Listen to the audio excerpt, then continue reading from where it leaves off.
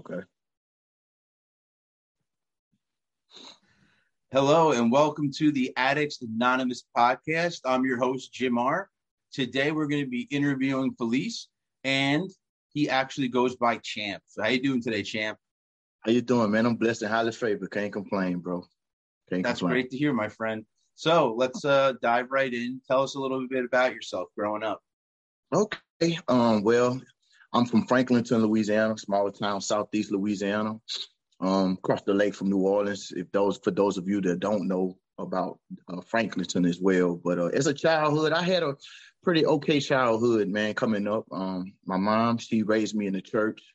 I was actually a church musician ever since the age of maybe 5. I started playing drums, and from there I went to the keyboard or whatnot. And but for the most part of my childhood, man, it was pretty interesting, man. I really can't complain about my childhood. It was okay. I can't say that, you know. I come from a family of good morals, good integrity, you know, stuff Gotcha. like that. Yeah. What you said was interesting. What was interesting about it? Well, because of the fact that my mother also sings, she's also a musician. You know, she had an opportunity to be able to send me to like music conventions when I was young. You know, so that was the first time I've ever had an opportunity to travel. You know, and my mom not be a chaperone with me. You know what I'm saying? And it was like music conventions in the church, though. You know what I'm saying? My background, my denomination is Church of God in Christ. So we would have this thing in Memphis, Tennessee back in the day. It was called the International Convocation. And they would also have like a youth Congress meetings, but they would hold them in different cities. And I had an opportunity to catch one or two of them, you know? So that's what I mean. Pretty cool. Yeah. So what were you like when you were young as far as like socializing and friends in school? What were you like? Man, to be honest with you, now, looking back now, knowing what I know now, man, I was somewhat of an attention seeker. You know, I was a flamboyant kid. You know, I used to always do extra things like look at me. You know what I'm saying? Yeah. I don't know. It was. Yeah, looking back now, yeah, I could really say that I was, man. Unfortunately, you know, but for the most part, man, I was a I was a bit of a hothead at times, you know what I'm saying? Hard-headed, rebellious type, you know. Wanted to do what I want when I want it, whenever, you know, that type of deal, you know. So, yeah, I kind of stayed in trouble a lot, too, with my family. In trouble a lot? Yeah, I know that feeling. Same way.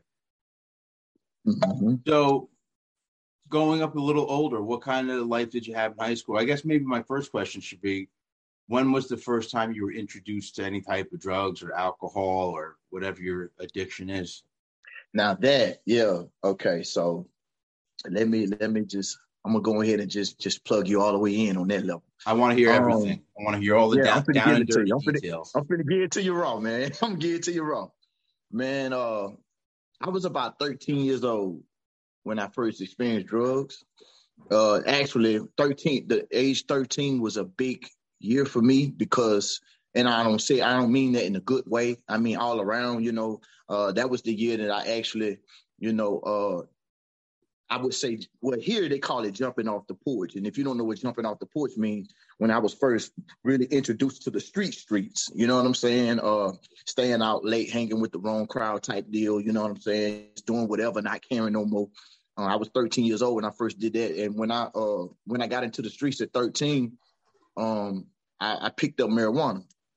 I picked up a marijuana habit, and I used to run with this cat that was in school with me. You know, at the time I was in junior high school, and me and him used to run around. He stayed like 3 houses down from me, and he was already doing the most. You know what I'm saying? So I teamed up with him, and we kind of just became like a little tag team deal. You know, and whatever he did, I did. Whatever I did, he did. You know, just following, man, just following whatever I could get my hands into, you know what I'm saying? Looking for acceptance in places that it doesn't offer the right acceptance, if you know what I mean, you know. So yeah, I was about 13, man. And then maybe 2 years later, around the time I turned like 15, that's when I was introduced to cocaine. All right. Now,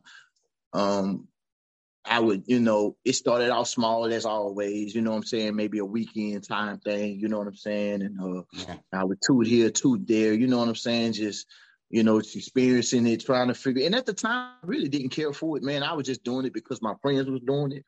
I didn't really have a thing for that, even though I had them became addicted to the weed pretty strongly. By that time, I felt like I needed to smoke a blunt every day, man, just to get moving around and whatnot.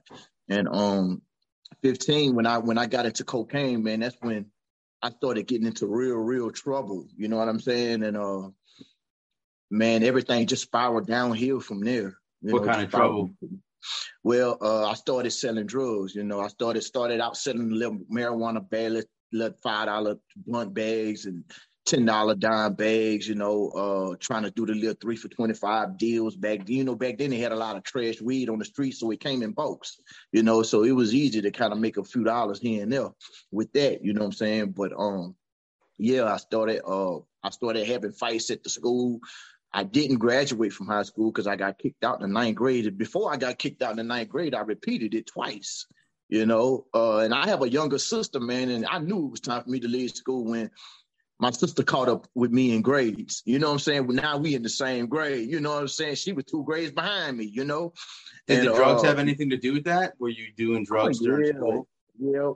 Well, it was a little bit of, it was the drugs, man. The drugs, because when I started, even with the marijuana, man, I became discouraged about everything that I was taught to do right. You know what I'm saying? It's like everything that I was taught to do right, I wanted to do exact opposite. And it weighed heavy on me, man. It really affected my life in the worst way. Then, the friends that I once had before the drugs came around, I started seeing them venture off, go their separate ways. You know what I'm saying? And these was real, genuine, good friends that I had, man. It's like I pushed them off the cliff, man. I ran them away from me, And at the time, I didn't care because they wasn't doing what I was doing, and I'm talking about my friends that I had when I was coming up in the church as a kid, my childhood friends, we all, parted ways, man. My mama, she moved us around a lot. I left my hometown at a young age. I want to say I was maybe 9, 8, maybe when we left Franklinton, and then we moved to Amite, Louisiana. And from Amite, Louisiana, we moved to Slidell. And this was in a short kind of span. And once we got to Slidell, man, that's when it was a no turning back deal for me, because right across the lake was New Orleans, and I started running over there a lot. And when I left my mama's house, which I was 16 when I did that, and I started selling heavier drugs. I got into heroin, in that area, man. Heroin is a big deal down there. That's the thing to hustle.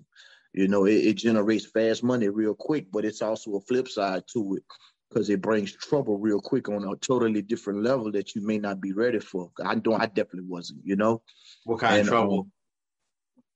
Man, guns, robberies, people getting killed, people threatening to kill you, you getting robbed, getting beat up. You know what I'm saying?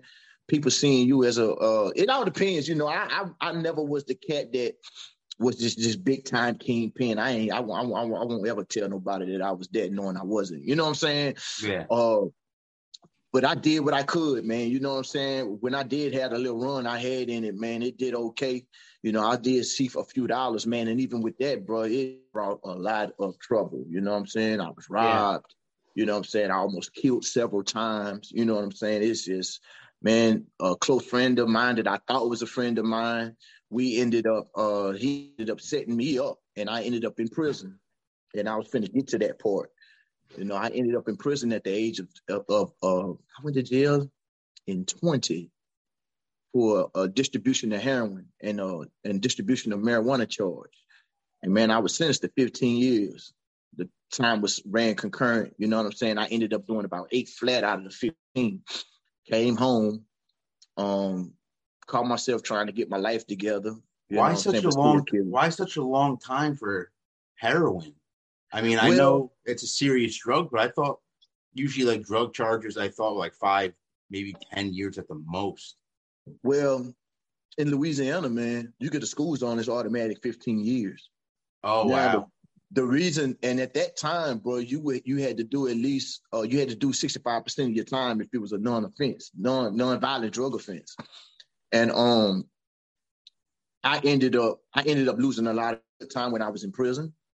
Because I could have came home. I could have came home way 2 years earlier than what I did, but I messed it up with the good time, you know. And when I finally decided to settle down and calm down, I eventually got out. You know what I'm saying? But that's why I ended up doing the time I did do, you know, because I had a school zone. It was a school zone, and it was the marijuana school zone that they gave me the 15 years on. If you was to see my rap sheet will show you that I got 10 years for the heroin charge, but 15 years for the marijuana. And you would think it would be vice versa because of the, you know what I'm saying, the type of drugs it is, but it wasn't. They don't play about the school zones. So Well, it makes sense. I mean, also one of the things that's amazing is, if I'm not mistaken, the federal government consider both of them Schedule I drugs. That's right. So it's like literally the same thing. It doesn't matter if you get a pound of heroin or a pound of marijuana. It's technically the same thing in their eyes. Exactly the same thing. So yeah, and so they gonna punish you the same exact way. You know what I mean? So yeah.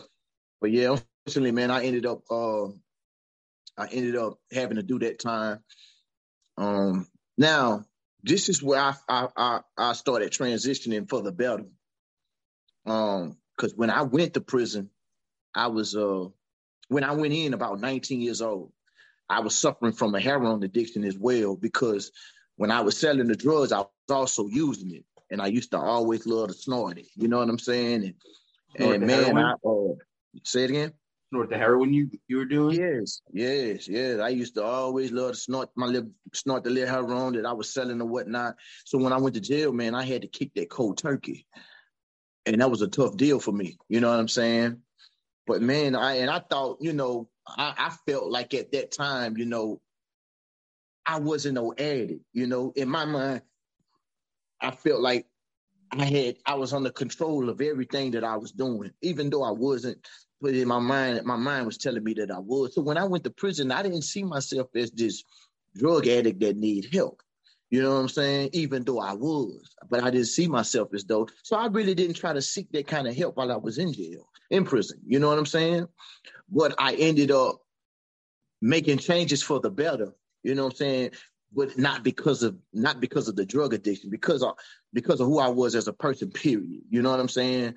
I started realizing that I had been being a follower. You know, I started realizing that the life I was portraying to live, that wasn't who I was. You know, I started to kind of find myself when I was in prison, man. I read a lot of books, you know, started really focusing on what I wanted to do when I got out, you know, because I didn't graduate high school. So, you know, what's the first step, you know? So I applied for GED while I was in jail, and I got my little GED while I was in there or whatnot, you know, and that was basically it. When I came home, you know, I came home and tried to call myself settling down. That's when I married my first wife or whatnot. If you don't mind me saying it, it sounds like jail actually did you some good, sobered you up. You got your GED. You said you were finally thinking about your future because you were probably sober for the first time in a while. Exactly. Makes you think about your future.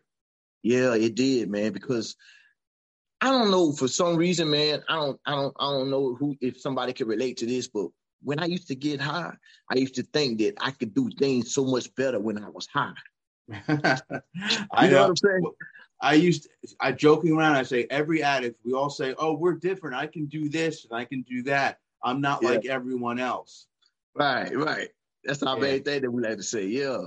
And man, and when I became clean and sober for a while, I realized that I do things so much better clean than I did when I was high. You know what I'm saying? So, man, but yeah, the answer, to piggyback on what you were saying, man, I did, man. Prison really did do me a whole lot. It did me more good than I thought it did. Put it like that, because it's later on in the story that you see that all the things that I instilled for the better, from my childhood all the way up through prison, up until where I'm at today, you know, it all played a part to my good. You know what I'm saying? It worked in my favor, to my good. So I come home from prison in 2009, 2010, I want to say. I think it was end of 9, going on 10. Okay. And I call myself settling down or whatnot. How old And were I you was at this time now? Okay, at this time, I'm 29. I'm about to turn 30 in like a month. You know what I'm saying? Okay. Gotcha. I come home, call myself settling down. I end up in this relationship with my first wife. And it turns out to be a codependency relationship, you know. And then that's when I was introduced to the pharmaceutical pills. Okay, so Lortabs, Percocets, the Somas, the Xanaxes, the little footballs they call them, Yeah, and the 4-line, the Xan bars, they call them handlebars down here. Yeah, I don't know what they call them. Yeah, so I got introduced to that world from that situation. Kind of funny story. When I was younger, my friend gave me a Xanax for the first time. He gave me a bar or 2 of them. I didn't know what it was, so I took them both. Ooh. And all I remember is waking up the next day and I peed myself. Yeah. I just woke up and I'm like all by myself. And my boy tells me the next day, he's like, yeah, I couldn't wake you up, so I just left. I was like, what if I was dying? For real? Like, come on, man. He just bounced. He's like, I wouldn't wake up, so I went home. That's what, and man, that's what them Xan bars do you, man. You take them and I remember one time I took some, man, and when I came to, my car was upside down in the ditch. Oh shit! I had some speakers in the car, in the trunk at the time, and the speakers just going crazy, boo, boo, boo, boo, boo, and I'm upside down in the ditch, man. Yeah, didn't even realize how I got there. None of that, man. That's crazy. Yeah. But I ended up getting introduced to that world, and I ended up going back to prison behind that, man, trying to keep up, I got to the point where I started out taking like a pill every day. Then it turned to 3 pills a day. Then they got to the point where I was taking like 7 to 10 pills a day, every single day, just to get up and try to go to work, do this, do that, and the other, man, them Lortabs. And me not realizing, and in my mind, I'm like, well, it's because I would hear people say, man, you taking them Lortab, it's just like you might well do heroin again. You know, I was about to ask, is Lortab a painkiller? Yes, it's opiates. They are hydrocodones, they call them now. Them hydros. Okay. Yeah. And man, I was taking so many of them at a time. Doctor shopping, running around city to city, trying to get scripts, the bus, and this, that, and the other. And I ended up going back to jail for that. So because I got on parole from the first charge, and now I'm going back on a pharmaceutical pill charge. Plus, I done violated my parole, so I got to back up some time, right? So I ended up having to go back up like 4 years. I want to say about 4 years. Was it 4 years, babe? 3-4 years, something like that. I ended up I had to back up 4 years, but I ended up doing like 2 of it in the halfway house. That's good. At least you weren't in full-blown prison. Yeah, it did. And I went up for parole on that one. And the lady granted me parole. So this is when I got introduced to going to a rehab facility in Monroe. Okay. I ended up going there, man. And that's when I started for the first time, really pay attention to addiction and what addiction was and what part do I play in it and this, that, and the other, you know. And man, that's when the real struggle started, man. That's when the real journey really kicked off for me, man. That's when I feel like that point in my life, that this was a transition point in my life to where it was like either this gonna make me or it's gonna break me, because things got really crazy after that, you know. After I completed the program, I successfully completed the program. I came home. Now I'm trying to stay away from everything, you know. The people that was around me, they was kind of somewhat respectable of what I was trying to do, even though they still would, you know, it's, you know, I know if you go sit in your car and you sit in your car and I see your head ducking down, this, that, and the other, I know what you're doing, man. You know what I'm saying? Just because you ain't doing it in my power, I know what you're doing, you know. And, you know, things like that used to really like mess with my mind. Like, you know, these was triggers for me. And I didn't know what triggers was until I went to that rehab in Monroe, Louisiana. And now that I'm paying attention to the triggers, I'm not paying attention to how effective triggers can be. I'm not taking what I've learned with that serious. So I'm setting myself up, basically, what I'm gonna say about that, man. I would set myself up for a relapse all the time, you know.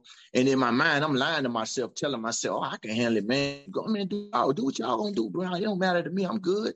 You know what I'm saying? It ain't gonna affect me no kind of way, man. Do your thing. You know what I'm saying? And they'll do it, and they think, you know, I'm thinking about it. I'm looking, I'm thinking about it, and I try to go do something to get my mind off of it, and before you know it, 2-3 days later, now I'm going to get me a little pack for myself now. Yeah, I done relapse now, you know, stuff like that, man. That's how it really started with me this next time, bro. Because when I relapsed on heroin this time, I relapsed strong, man. It was a strong relapse, and I started doing it in a way that I never done it before. And I started shooting heroin, and man, my life spiraled all the way down for the worst. Like, I ended up homeless. I was back in my hometown where my mama moved me away from when I was a kid. So everybody in this town knew my family. They knew who I was. And I didn't even care, man. And I would support my habit by stealing out the stores, grocery stores. What Anything made I you could decide to start shooting up? Man, I experienced man, I've always tried to impress my family. Like, me and my mom didn't really have a good relationship when I ventured off when I was younger. When I told you I got in the streets around 13, 14, me and my mom's relationship kind of like it separate ways. I know she had high hopes for me in one way, and I wanted to find myself in another way. And me and her wasn't as close as we had always been when I was younger as a child. You know what I'm saying? Yeah. And I think I know it actually played a major part on my life going forward, because when I would go through my clean spells and I would go through this and go through that, you know, I did it and in my mind, I would always tell myself, my mama gonna be proud of me for doing this. My mama gonna be proud of me for doing that. Oh, the family gonna love to see me when I do this. And then when I don't get that reaction, when they do see me, it will crush me. You know, my feelings will be hurt, and I would show it in anger, and I would self-mutilate myself, man. And when I say self-mutilate, I don't mean like literally try to take my own life or nothing like that, but I just go shoot more dope than a truckloader. You know what I'm saying? I would do things like really like outrageously. What I would normally shoot like a dime bag or something, man, I go and shoot a 50. You know, this is how outrageous things was getting for me. And this is how I would react to those reactions. You know what I'm saying? And man, that's when the dope shooting started, man. It was shortly after I had came home from that rehabilitation program that I went to in Monroe, which was around 2014, 2015. It sounds like you're a real emotional guy, and that the emotions take over, and you feel feelings that you don't want to feel. So then exactly. maybe you go out of control then. Yeah, you're absolutely right, man. You're absolutely right. I am that kind of person, man. And, you know, it's a bittersweet situation for me with that, you know, because sometimes I don't know I'm still learning how to manage feelings. You know what I'm saying? I'm still learning how to dissect what I feel sometimes. You know, I know I've been told that your face tell on you every time, champ. You know what I'm saying? Yeah. You know, I could look in your face and tell, bro, you ain't feeling this, bro. You know, you ain't, you know what I mean? So I've gotten a whole lot better with it, you know, because that's just a part of who I am. So now that I'm learning these different things about who I truly am, man, I just try to learn how to manage it and be a better me with that, you know? Yeah. But yeah, for the most part. So, but man, I did that. I did the dope shooting thing for like maybe a year, man. And I was on the run from my parole officer. And the reason I was doing what I was doing, I called myself trying to prove a point to my family. because they used to tell me things like, you embarrassing the family, you embarrassment to us. Why are you acting like this? Why are you doing that? And and I would go through these clean moments, and they would still say that I was getting high, and I'm like, nah, I ain't getting high. I'm clean. Why you keep trying to, you know what I'm saying? Okay, so you want to say I'm getting high when I know I'm clean. So I'm gonna show you what getting high is, and I jump out the freaking window, bro. You know what I'm saying? Crazy stuff, I heard a saying once that sometimes we get mad and just you do drugs at the person. That's what they call it, like kidding around, because what it means is like, oh, you know what? I'm going to get you by doing so much drugs. But it's like, it doesn't get them. It doesn't make them feel any different. You're not doing nothing to them. I mean, exactly. But in my mind, that's what I was. That's a true saying, bro. I mean, people really feel like that. I know I have. You know what I'm saying? I feel like I would hurt them more if I just hit rock bottom, totem pole bottom, and just, okay, y'all embarrassed. I'm gonna really embarrass you. You know what I'm saying? Yeah. And bro, I was killing myself, man. I could have killed myself, man. I remember, man. I'll never forget this, bro. Rest in peace to Deltrick, man. That's a friend of mine, Deltrick, man. He overdosed and passed away. Sorry to hear that. Man, yeah, thank you, bro. I keep a lot of my friends in my prayers. I've lost a whole lot of friends to drugs. And every time I hear news like that, man, it makes me really appreciate my life even more than I did before, because I could have easily been one of those numbers, man, and God spared my life, man. I'm very grateful for that. And I never forget how grateful I am of that. And I always let my high power know how grateful of him I am because of that. You know what I'm saying? And man, I'll never forget me and him. We was in this, I don't know if you're familiar with what a click house is or whatnot. No. It's like an abandoned house where people break into it and they sell drugs and in one room you could buy the drugs, in another room you can go and do your drugs. You know what I'm saying? Okay, I've heard of something like this. Yeah, well, they call them click houses around here where we from. And me and him was in one of those, and we scored together, man. We went and hit us a nice little lick, got us a couple of dollars. So we went to the spot, got what we needed to get.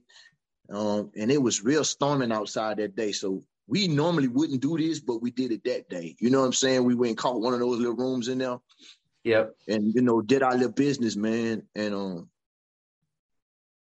when I came to, the drugs were so strong, we both dozed off. And when I came to, he didn't. And, man, it scared me to death, bro. So I had to get somebody in the other room to help me, you know what I'm saying, to get him to the hospital. You know what I'm saying? We got him out there, man. I had to throw him on the side of the wall by the emergency room door and keep it kicking to avoid asking questions or going to jail. You know what I'm saying?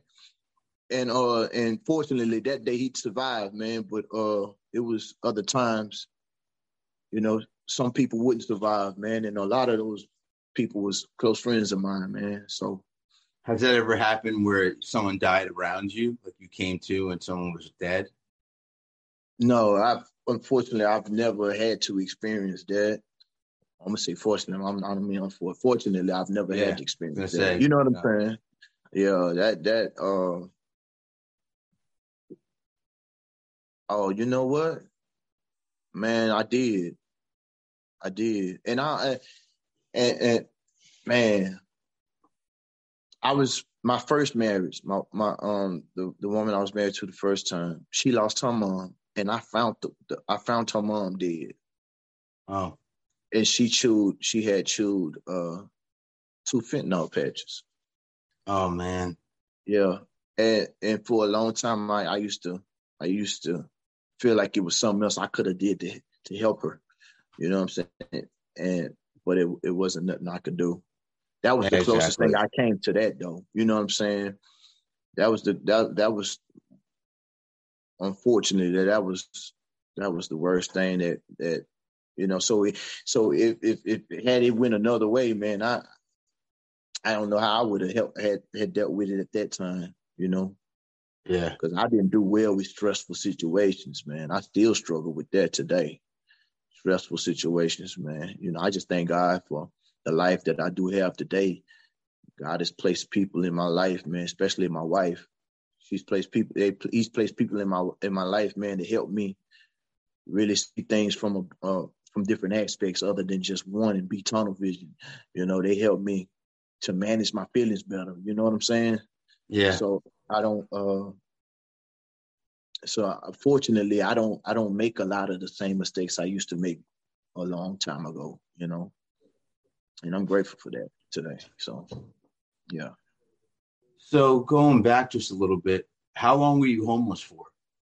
And like, where did you stay? Like, did you live in cardboard boxes? Because I've heard that story just recently from someone eating out of the dumpsters. I've heard a lot, unfortunately. How did homelessness affect you? It affected me, man. For a while, I slept in the guy that I used to go from car. He had a car parked in front of on the side of his house.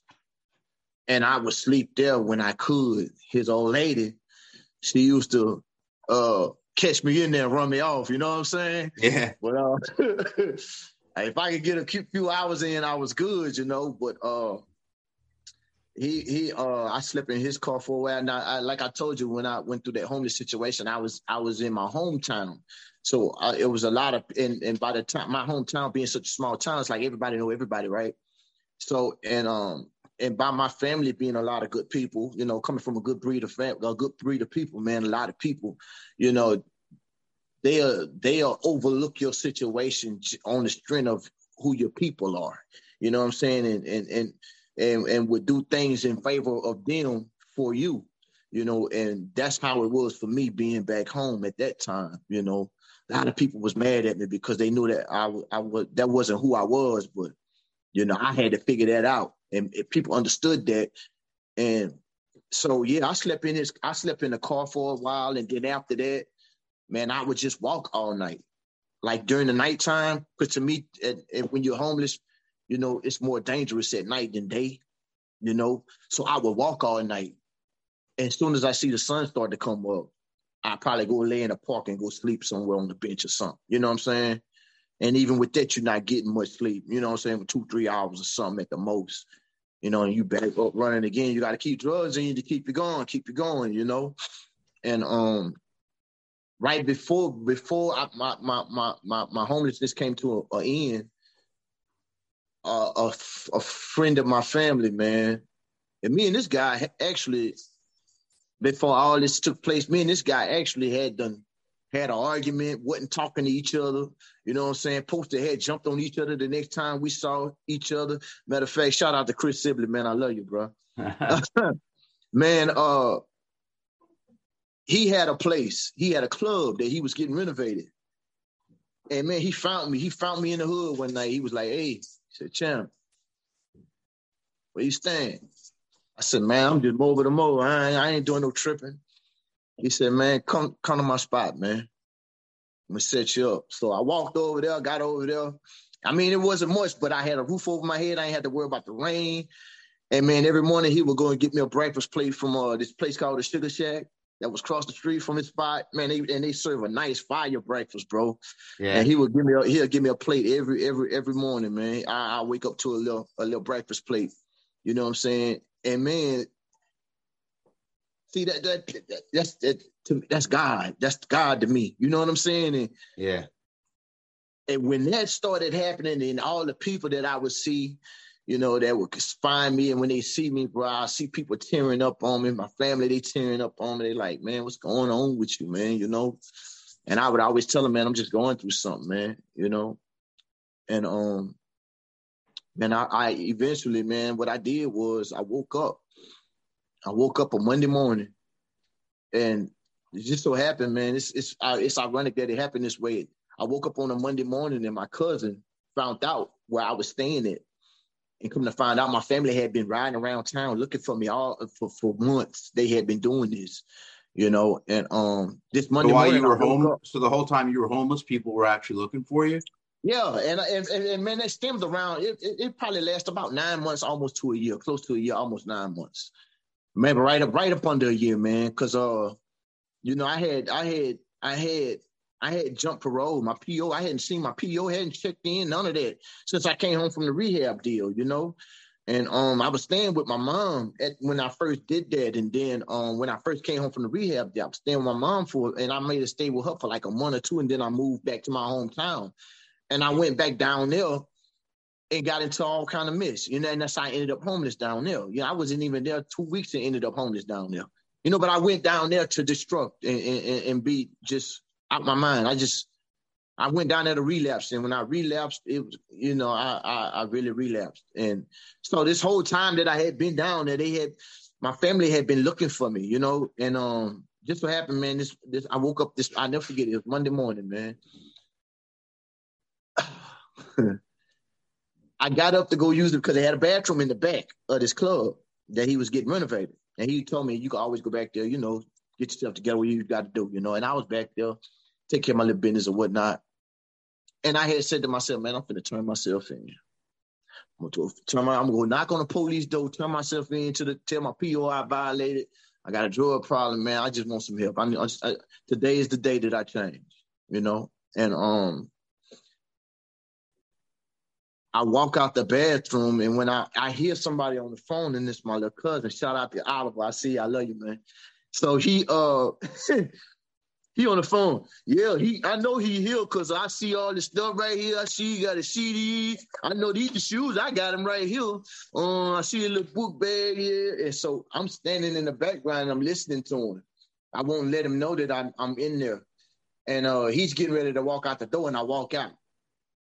And I say, I'm right here, cuz. And he looked at me like, let me call y'all back. I found him. And man, we just hugged each other, man. He told me he loved me. You know what I'm saying? And I told him, man, I'm ready to go, bro. He said, you ready? I said, I'm ready today. You know, and man, we got my little stuff, man. And I had one bag left, bro. And I said to myself, I ain't gonna go to jail sick. And I did what I had to do, and I went to jail, man.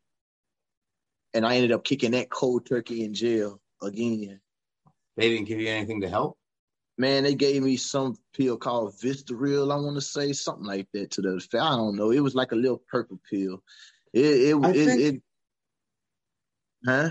No, I was going to say, I think I've heard of that Vistaril, but I thought that was for where you have like a blocker so you can't get drunk, but I could be wrong. Or maybe it's Vivitrol. I forget.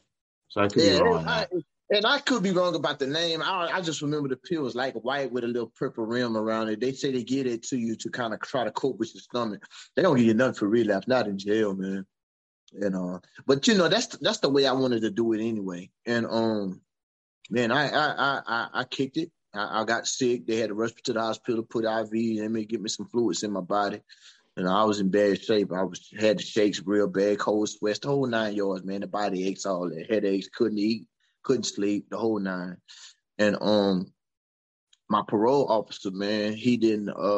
Fortunately, he didn't violate me. We have this thing in Louisiana where you make a little violation on your parole, they give you like a 90-day turnaround type deal. And you just have to do like 90 days in the county or something like that. Or we have parishes in Louisiana. Do 90 days in the parish and boom, they kick you back out on the street. But this deal here, I told him I wanted to be in a rehab. And I remember the rehab I went to in Monroe when a while back. Remember the first time I told you when I went to this program in Monroe, Louisiana? Yeah. I wanted him to send me back to that same place. And he did, man. They made it. They pulled some strings and found the way to get me back up there. And this time around, this place was called Blue Walters. And man, if you pay attention, Blue Walters can really help you. And this time around, man, I went through that program like my life depended on it, because my life really did depend on it then. You know, and man, I haven't used heroin since 2016. That was 2016. And I've been clean of heroin to this day since 2016. That's awesome. Yeah, so that was a real big deal. I moved out there, man. um, I got into this Freeman House. The lady that actually taught one of the classes at this Blue Walters program at this jail, I told her that I didn't want to go back to the environment I lived in. I told her it's too many triggers for me. I can't dodge them. I don't know how to face my triggers and be all right. You know, is there somewhere else I can go and start over fresh? She said, yeah. And she made I don't know what she did. She made some arrangements for some whatnot, and she got me into a free house in Monroe, Louisiana. And from there, my life changed for the better, man. That's where this era come in at. Yeah. So, man, it's amazing, man. Now that you got me just thinking back on everything and looking at how it all played out, man. It's really amazing, man. God has really shown favor on my life, man. And here I am today, man. That's when I met my wife, the beautiful woman I'm married to today. I met her when I moved to Monroe. Shortly after I got there, I wasn't there long, man. Yeah. Met her. She was living in Dallas at the time. Oh, wow. Yeah. She was living in Dallas at the time, man. I hadn't got my little self together. I had a few months in my pocket, you know. I'm starting to get my little confidence back, you know what I mean? So I got me a nice job, you know, and I ain't gonna say it was a nice job. It was a job, but it wasn't nice. Yeah, job's a job. You know, yeah, but you know, I had to do what I had to do, man. I was willing to be all right with doing what I had to do. You know, I was okay with it. You know what I'm saying? You know, I know nothing worth having comes easy. You got to work for it, man. You know what I'm saying? And, you know, I've been given so much as it is, bro. You know what I'm saying? You know, it was time that I worked for the things that I really wanted in my life, man. And that's when this journey started, you know? So that's how we ended up getting here today. So, yeah. That's great. It's great. Yeah. You're a good storyteller. Oh, for real? Yeah, absolutely. I didn't have to do too much today. You guided yourself along the map, so to speak. Yeah, okay. That's what's up then, man. That's what's up. So is there anything else you want to add to anyone that might be listening? Maybe any advice, anything as far as your experience, you know, anything you would tell a listener? Yes. As a matter of fact, man, I have a group on Facebook, Born to Succeed. I want to tell any and everybody, man, it's never too late, bro. It's never too late. Here it is. I'm 43 years old. I just graduated from HVAC school. I haven't been on this new company job a year. And here it is. I have over $6,000 worth of tools in my front room that came in today for me. Yeah, it's never too late, man. Before we started this, you were smiling about it. Showed me all your tools. Yeah. I mean, you want me to shoot it again? Sure, if you want to. I mean, you know, when it's like this, I mean, you know, you want to just show somebody, man. Yeah, there you go. Now you can show everyone watching. But this shows you what you can do when you're sober. That's right. I mean, and the first things first, man, you got to take care of yourself, man. You got to love yourself. A lot of people don't know how to love I didn't know how to love myself, man. Yeah, the camera's still turned around. You got to turn it back. I'm sorry. Hold on. Let me get him back right. Okay. There you go. There you are. But yeah, the first things first, you got to love yourself, man. You know, and if you don't know how to love yourself, man, do what it takes to figure out, to get the knowledge. Google tell you everything today. You know, Google is one of my big resources, one of my biggest resources. I go to Google about everything. You know what I'm saying? And man, I apply myself, but it's never too late. It's never too late. It's never too late to do better for yourself. It's never too late to change. It's never too late to make a decision that's going to best fit you, suit you, do what's best for you. Save your life. You know, save your life. It's going to feel good when you do it. In the beginning, it's going to be rough. You're not going to want to. It's going to get boring. You understand what I'm saying? It's going to get aggravating. People are not going to trust you for a long time. You can't focus and worry about that. Overlook it. Trust yourself. Just focus on trusting yourself and doing what self got to do for self. And the rest going to be the sky. It's got to limit that. Yeah, I think that's a great It's a great way to end it. Because Yeah. the one thing, you know, you're talking about loving yourself and all that.